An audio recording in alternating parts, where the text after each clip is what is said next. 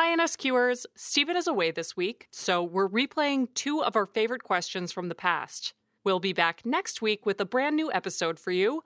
In the meantime, enjoy these gems from the NSQ archive. What you're saying is chilling to me, but it's also deeply admirable. I'm Angela Duckworth. I'm Stephen Dubner. And you're listening to No Stupid Questions. Today on the show, why do we buy exercise equipment that we'll never use and health food that we'll never eat? Who am I? Well, I'm like Beyonce. What would Beyonce do? She would drink the sparkling water.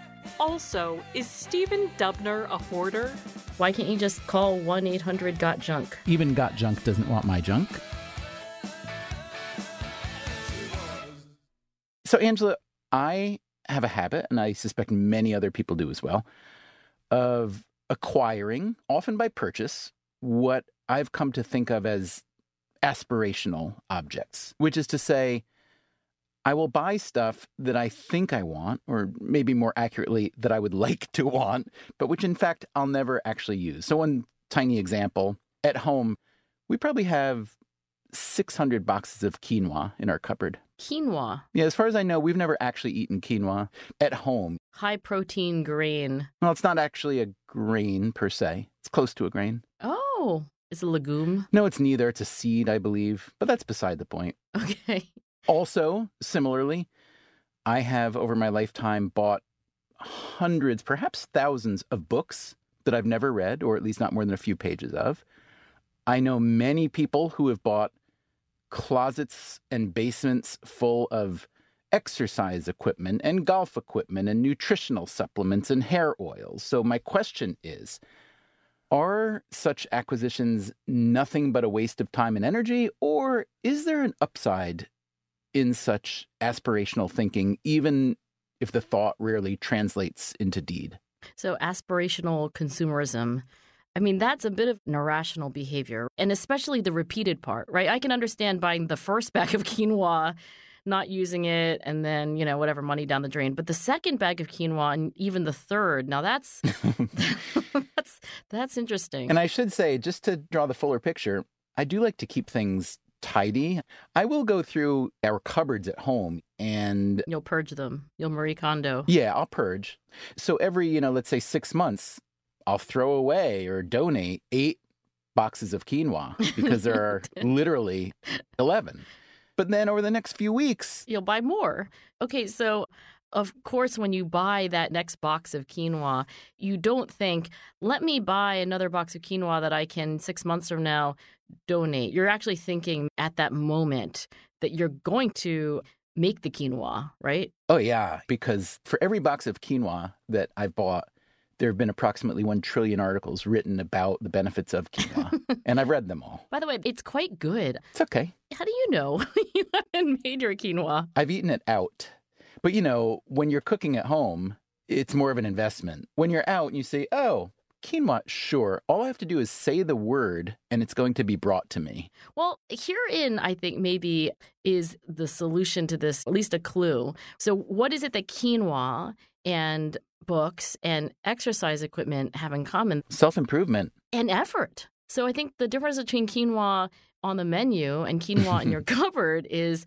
And by the way, Stephen, you just have to boil it. It's not that much effort. I know it's not a big investment, but it's a big investment for the payoff. For the quinoa payoff, which is small in your view. Yeah. But the riddle to me is, why is this a repeated behavior? And what does that say about either me as an example of the human species or about the human species, which is we have this kind of tendency? So what this phenomenon reminds me of a little bit, maybe even a lot, is one of my favorite books when I was a kid was A Tree Grows in Brooklyn. Did you ever read it? Loved it. Can't tell you anything about it, but I remember reading it and having no memory of what was the plot or who were the characters. Why don't you tell me what the connection is to quinoa? So it's about a family, the Nolan family in Brooklyn, and basically how they struggle to get by. They're very poor. And it's mostly the mother, who we hear about as Mama, and then the 2 kids, Francie, the daughter, and Neely, the son. Every day, or maybe multiple times a day, Mama would give the kids a cup of coffee, and neither of them really liked coffee. But they would hang on to it and they would swirl it around. They'd put their hands on it to keep warm. And then they would dump it down the drain. And one day, Mama's sister, she had these two sisters who were a little bit better off than she was. They saw that their sister would let these kids waste coffee all the time when they had no money and said, that is ridiculous. That is criminal. And what the mother explained was that, you know what? When you have so little in the world, just to get the feeling once a day of having more than you need and being able to get rid of it is a taste of what luxury must feel like. And I think that that's really important to them. And I was so struck by that because this felt like the Brooklyn of my parents. It felt like the poverty of my own family because we didn't waste anything.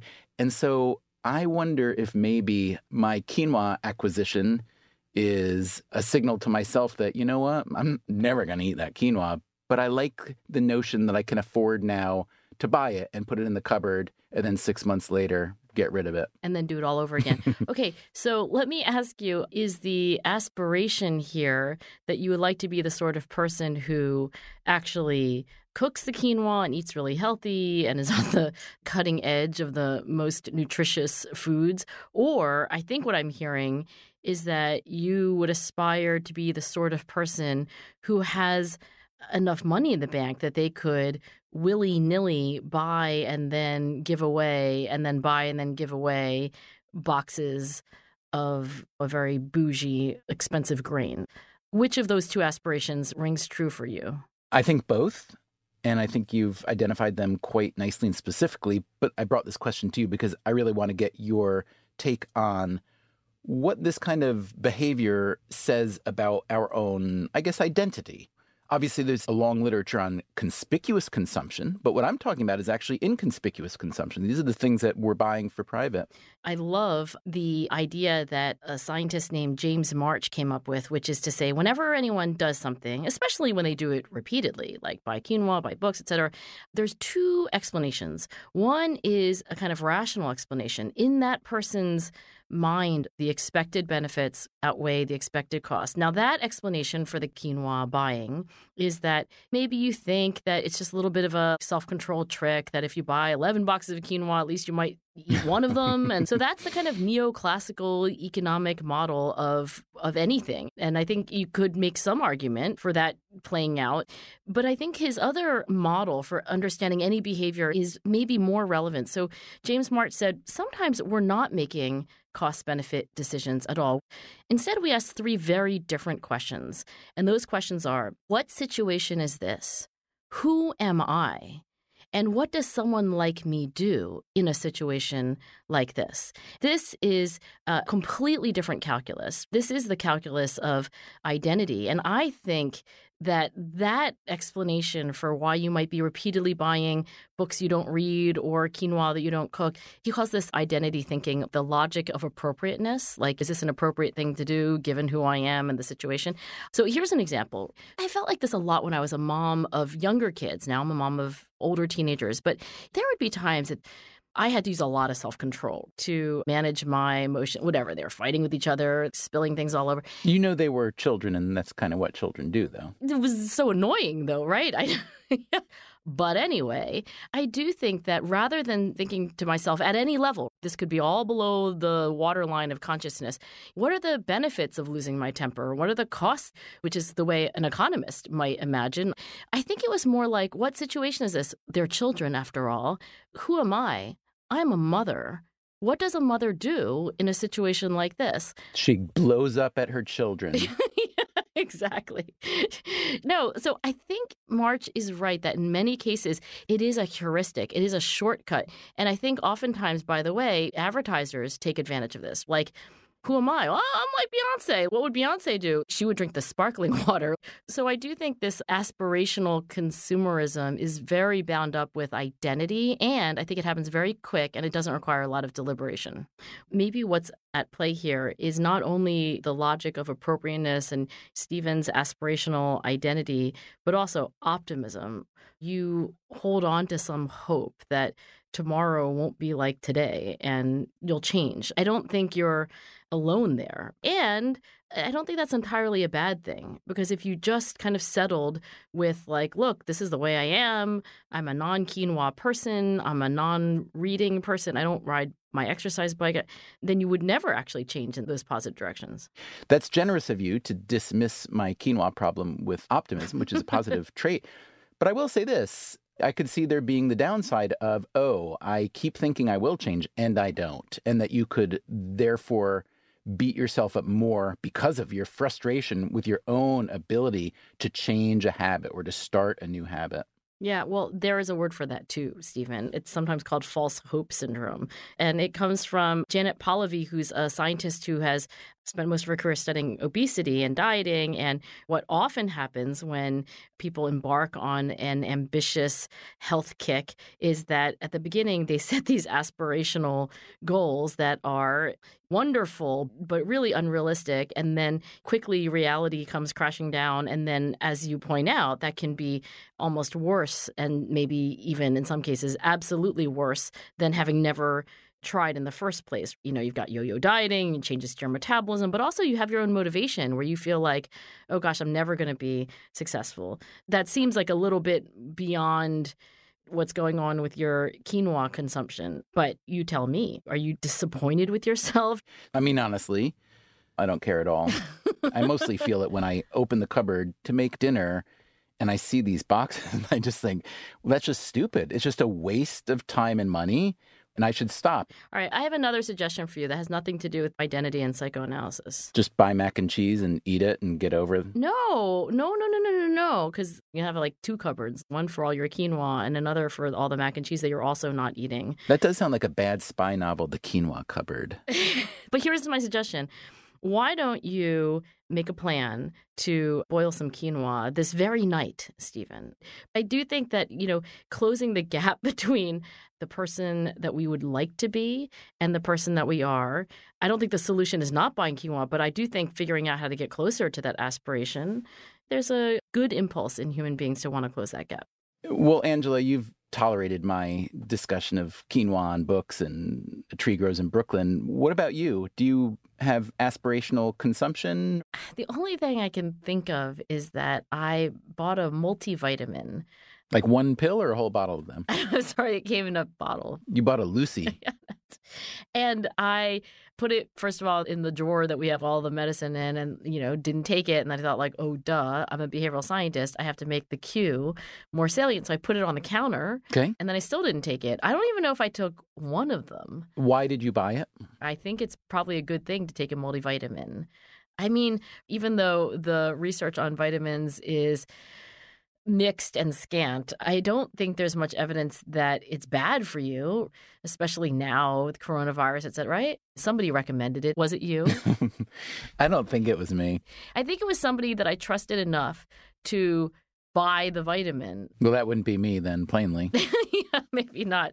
And whoever it was, they didn't tell me how to take it. Now, when you say they didn't tell me how to take it, you do understand the process of opening your mouth and putting something in it and getting some water. Hey, you jest, but I think that's partly the problem. I know that's not like running a marathon, but there's a little effort there. The water, the cup. And I don't really like swallowing big ass pills. You get that feeling, that feeling in your throat where you feel like it's still there, but it's not there. Mm-hmm. Right. And you drink more water, you still feel like it's there. Okay, so done the wrong way, the vitamin swallowing could be kind of a bummer for like an hour. So to this day, you still have an unopened bottle of multivitamins in your home? Hey, it's only been there for a few weeks, but yes, I have a aspirational bottle. But I will tell you this, Stephen, I think this is an opportunity for me to learn how to close the gap. I agree. I think that this public embarrassment may help a little bit. Yeah, this is commitment. And I think we've also constructed a really nice SAT-style riddle, which is, as quinoa is to Stephen Dubner, the multivitamin is to Angela Duckworth. Still to come on No Stupid Questions, Stephen and Angela discuss the psychological continuum from purger to hoarder. I am sure that there's some people out there who have taken Marie Kondo to an unhealthy extreme and now have nothing to wear.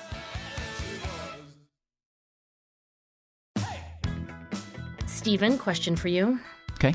I want to know about your quinoa cabinet and really why I'm asking is when you said that you keep buying box after box of quinoa and never cooking any of it, I had to ask myself, is Stephen a hoarder? Am I a hoarder? So I would say that I don't believe I am now or have ever been what is called a severe hoarder, where you accumulate so many books or newspapers or cuckoo clocks. That you can't make it to the front door. Right, that you have to have a goat path through your possessions. But I am certainly familiar with severe hoarding. I mean, I've encountered it several times in my life, mostly in reporting, but some in personal life. And I did grow up in a home where we saved anything that could possibly be reused. But I think that had a lot more to do with being low income than with the factors that tend to drive severe hoarding. Well, I think this connection where you're saying, oh, that was different because we didn't have any money. So, of course, we had to hold on to everything. And then hoarding beyond any kind of level of reasonable thriftiness, I think they are connected. The phenomenon of hoarding, which isn't terribly well understood, is thought to be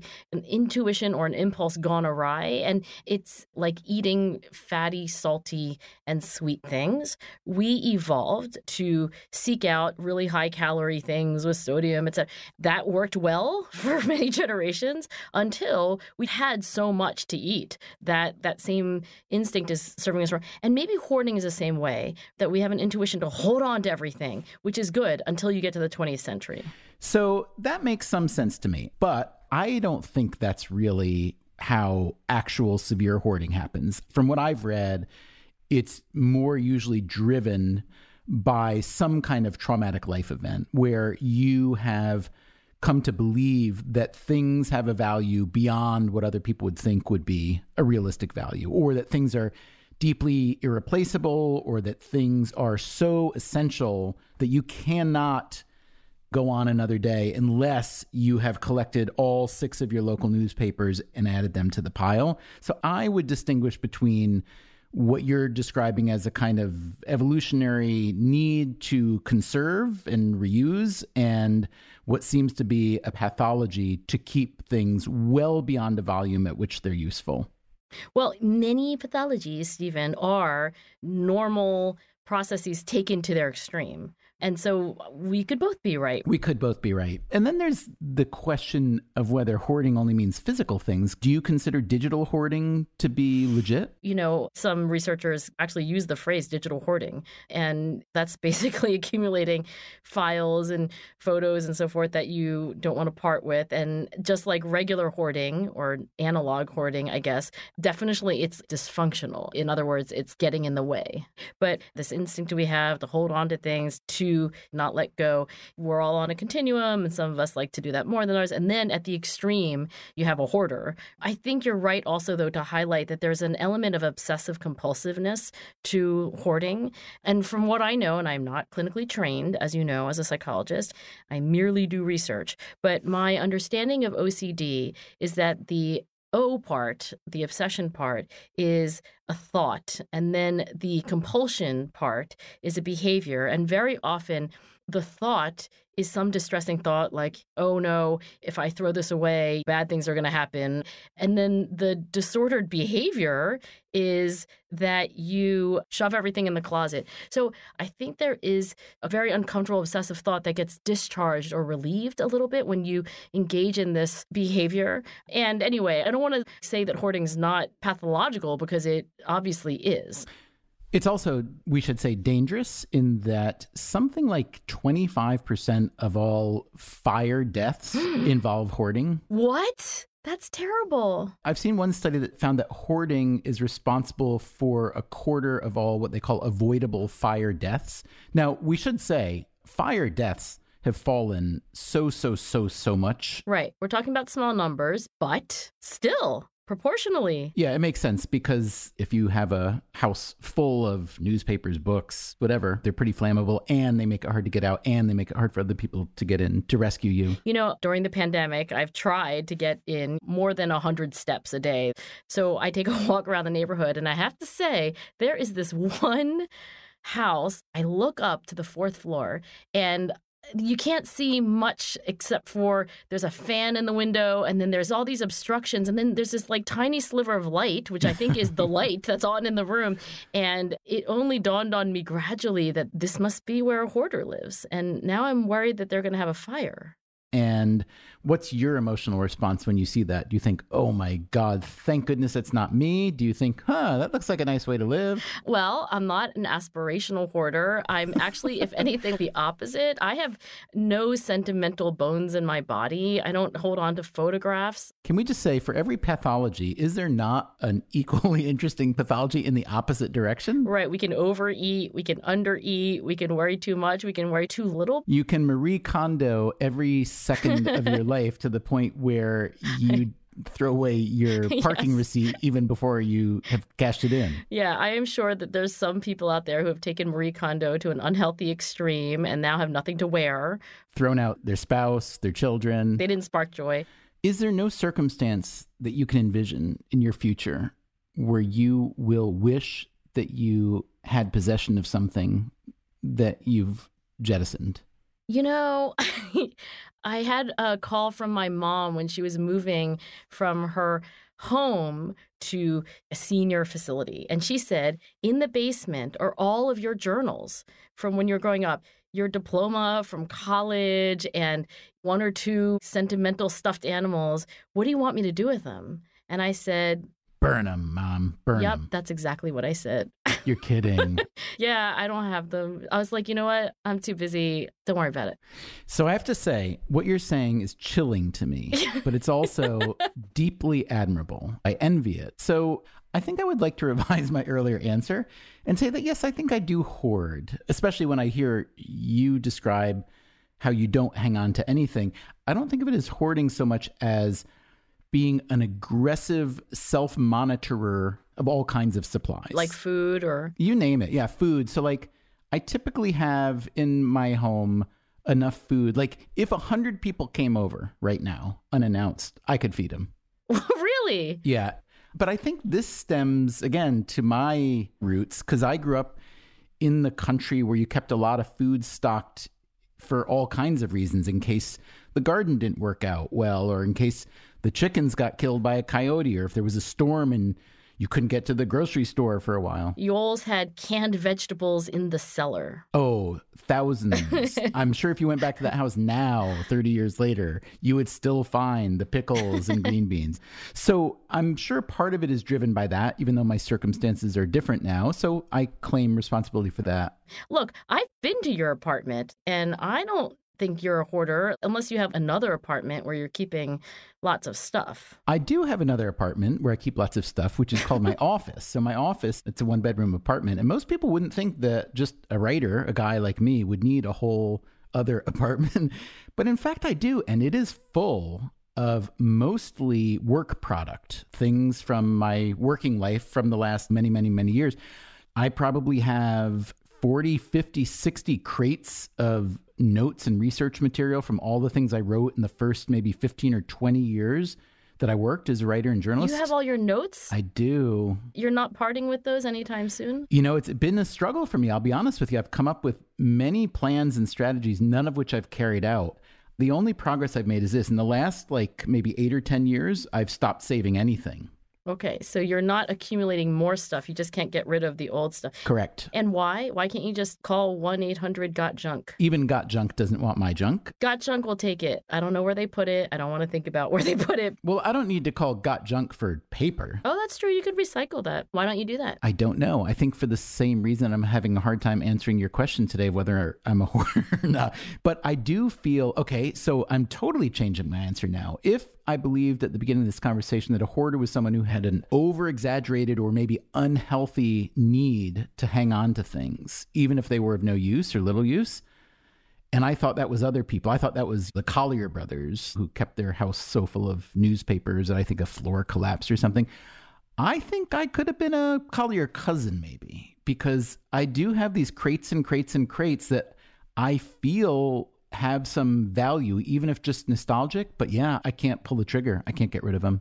I did take these 40 or 50 crates of work product and I did start to triage, and I did get rid of one or two categories entirely that I felt like I could let go of. But it was interesting because when I was getting rid of them, I still had some regrets. And I'll tell you what they were. They were the contracts for all the foreign editions of Freakonomics that we signed when Freakonomics first came out. Like the Bulgaria contract. Exactly. We had contracts from, 60, 80 countries. And first of all, when they came in, I thought it was like an awesome document just to have. And then when I had many of them, they felt even more awesome in the aggregate. But at a certain point, I decided that I didn't need the Bulgarian contract. Yeah, I don't think you do, Stephen. I got rid of them, and it did feel good. And so I do envy your ability to purge like that. On the other hand, now that I'm talking about it, I'd love to be able to go pull out that Bulgarian contract. I haven't cured you. I think that's the bottom line. I don't know if there's a good answer to this question. Well, your question was, am I a hoarder? My answers were no, maybe, and yes. So I guess there are many good answers, but I don't know if there's a good answer advice-wise. So let's say you're talking to not me, someone who's a little bit like me, who's on the border of hoarding versus not hoarding. You are plainly the purger. Yeah, I'm a purger. Can you walk someone through the purging process who may not have as easy a time of it as you? Well, for me, when you ask that question, like, can you imagine a day where you're going to really regret not having this? I can imagine a day where I was like, oh, I wonder what my fourth grade diary said anyway. That would be fun for me to go read. I can envision that. But when I play out that movie in my head, I'm not weeping. I'm not distraught. I'm just like, yeah, that would be good. Are you laughing at the suckers who've hung on to all that stuff? No judgment. I'm okay with other people being sentimental. I guess here's my prescriptive recommendation. Wherever you fall on this continuum from a purger to a hoarder, I think you should ask yourself, how do I feel about that? And I don't know how real hoarders would answer that. Maybe they would say, I'm fine. But I think that for a lot of people who have, for example, obsessive compulsive disorder, they do have a really high level of distress. They don't like having OCD. And I'm guessing that there are people who are hoarders who don't want to be hoarders. Maybe the same is true of purgers, by the way. But I think as long as you can say, I like where I am on the continuum. And maybe let me also say this, as long as your roommate, family, and neighbor are okay with where you are on the continuum, then the house is your house after all. So do what you will. This reminds me of a wise thing you said recently, I think quoting someone else, maybe even Harry Frankfurt, saying you have to distinguish between what you want and what you want to want. That's Harry Frankfurt. He said that was the definition of free will. And so what I want is to save all these things, but what I want is to not save all these things. Then I believe that Frankfurt would say you have a problem. And I think we knew that. Yeah. Thanks, Harry Frankfurt. That's a big help. Here, I have an idea for you, okay? Last week, I got a notice in the mail. Apparently, some storage facility has been billing my credit card for what appears to be 10 boxes of documents that I can only infer are some kind of files or surveys that I must have collected when I was in graduate school. So you're saying you have a storage facility I can use to keep hoarding my stuff? Is that where we're going with this? Well, what I was going to say, Stephen, is what you're going to do is you're going to, on my behalf, call them and just say, whatever the hell it is, I don't care. You can do with it what you like, but I'm not paying this bill anymore. I think that would be, for you, very difficult to do. But maybe you can do it for me. Okay. And then that's like a little baby step. All right. So I love how you've turned this. You're getting me, who's got a real problem, to solve your problem, which is not very large. I'm getting you to do my clerical work, but I think there's a little bit of upside there for you, too. No Stupid Questions is part of the Freakonomics Radio Network, which also includes Freakonomics Radio, People I Mostly Admire, and Freakonomics MD. This episode was produced by me, Rebecca Lee Douglas, and now here's a fact check of today's conversations. Angela notes that there's an element of obsessive compulsiveness to hoarding. Hoarding was actually classified under obsessive compulsive disorder in the 4th edition of the Diagnostic and Statistical Manual of Mental Disorders, or the DSM-4. The DSM-5, however, released in 2013, classifies hoarding as an entirely separate disorder, although individuals with hoarding disorder may receive a comorbid diagnosis of OCD. Later, Stephen references the infamous Collier brothers, whom he says kept their house so filled with newspapers that a floor collapsed. The truth of the matter is actually even more disturbing. Langley and Homer Collier were reclusive brothers who lived in a Harlem brownstone that contained not just newspapers, but 120 tons of junk, including 14 grand pianos, parts of a Model T Ford, and more than 3,000 books. In 1947, Langley died of an avalanche of material after tripping over one of his many booby traps that he had created in a paranoid state. Homer, who was paralyzed, starved to death soon after. New York City firefighters still refer to emergency hoarding situations as, quote, Colliers. Finally, Angela suggests that 1-800-GOT-JUNK might be the solution to Stephen's problems, but she says she doesn't know where the company puts the trash that they collect, and she doesn't want to think about where it might end up, presumably talking about landfills. 1-800-GOT-JUNK is a Canadian disposal company operating in the United States, Canada, and Australia. A 2009 environmental audit of GOT-JUNK revealed that the company either recycled or donated over 60% of what it collected. They also offer free pickup and delivery of any materials for charity. However, the company's website notes that participants cannot donate certain objects, including swords, bullets, hazardous chemicals, and old batteries. The franchise regularly participates in the popular A&E television series, Hoarders. That's it for the fact check. No Stupid Questions is produced by Freakonomics Radio and Stitcher. Our staff includes Allison Craiglow, Greg Rippin, Eleanor Osborne, Joel Meyer, Trisha Bobita, Emma Terrell, Lyric Bowditch, Jasmine Klinger, and Jacob Clementi. Our theme song is And She Was by Talking Heads. Special thanks to David Byrne and Warner Chappell Music. If you'd like to listen to the show ad-free, subscribe to Stitcher Premium. You can also follow us on Twitter at NSQ_show and on Facebook at NSQ Show. If you have a question for a future episode, please email it to nsq@freakonomics.com. And if you heard Stephen or Angela reference a study, an expert, or a book that you'd like to learn more about, you can check out freakonomics.com/NSQ, where we link to all of the major references that you heard about here today. Thanks for listening. It's a real kill two birds with one stone idea. Or feed two birds with one scone idea.